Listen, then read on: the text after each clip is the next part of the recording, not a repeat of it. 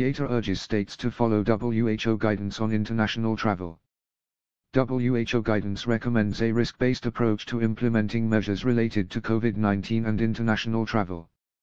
Do not require proof of COVID-19 vaccination as a mandatory condition for entry or exit. Remove measures such as testing and/or quarantine requirements for travelers who are fully vaccinated or have had a confirmed previous COVID-19 infection within the past 6 months. Ensure alternative pathways for unvaccinated individuals through testing so that they are able to travel internationally. The International Air Transport Association, IATA, called on states to follow new guidance on travel from the World Health Organization, WHO. The guidance recommends a risk-based approach to implementing measures related to COVID-19 and international travel. It will be presented to the WHO COVID-19 International Health Regulations Emergency Committee on Thursday, the 15th of July. Specifically, WHO recommended that governments do not require proof of COVID-19 vaccination as a mandatory condition for entry or exit. Remove measures such as testing and/or quarantine requirements for travelers who are fully vaccinated or have had a confirmed previous COVID-19 infection within the past 6 months. Ensure alternative pathways for unvaccinated individuals through testing so that they are able to travel internationally. The WHO recommends RT-PCR tests or antigen detection rapid diagnostic tests, AGRDTs, for this purpose. Only implement test and/or quarantine measures for international travelers on a risk-based manner with policies on testing and quarantine regularly reviewed to ensure they are lifted when no longer necessary.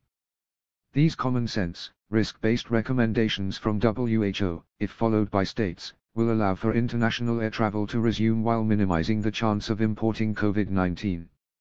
As WHO notes, and as the latest UK testing data proves, international travelers are not a high-risk group in terms of COVID-19. Out of 1.65 million tests carried out on arriving international passengers in the UK since February, only 1.4% were positive for COVID-19. It's long past time for governments to incorporate data into risk-based decision-making process for reopening borders, said Willie Walsh, IATA's Director General. WHO also called on states to communicate in a timely and adequate manner any changes to international health-related measures and requirements. Consumers face a maze of confusing, uncoordinated and fast-changing border entry rules that discourage them from traveling, causing economic hardship across those employed in the travel and tourism sector. According to our latest passenger survey, 70% of recent travelers thought the rules were a challenge to understand, said Walsh.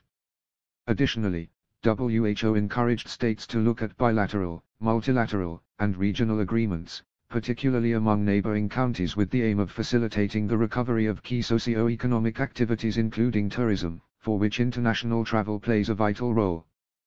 The pandemic has put more than 46 million jobs, normally supported by aviation, at risk.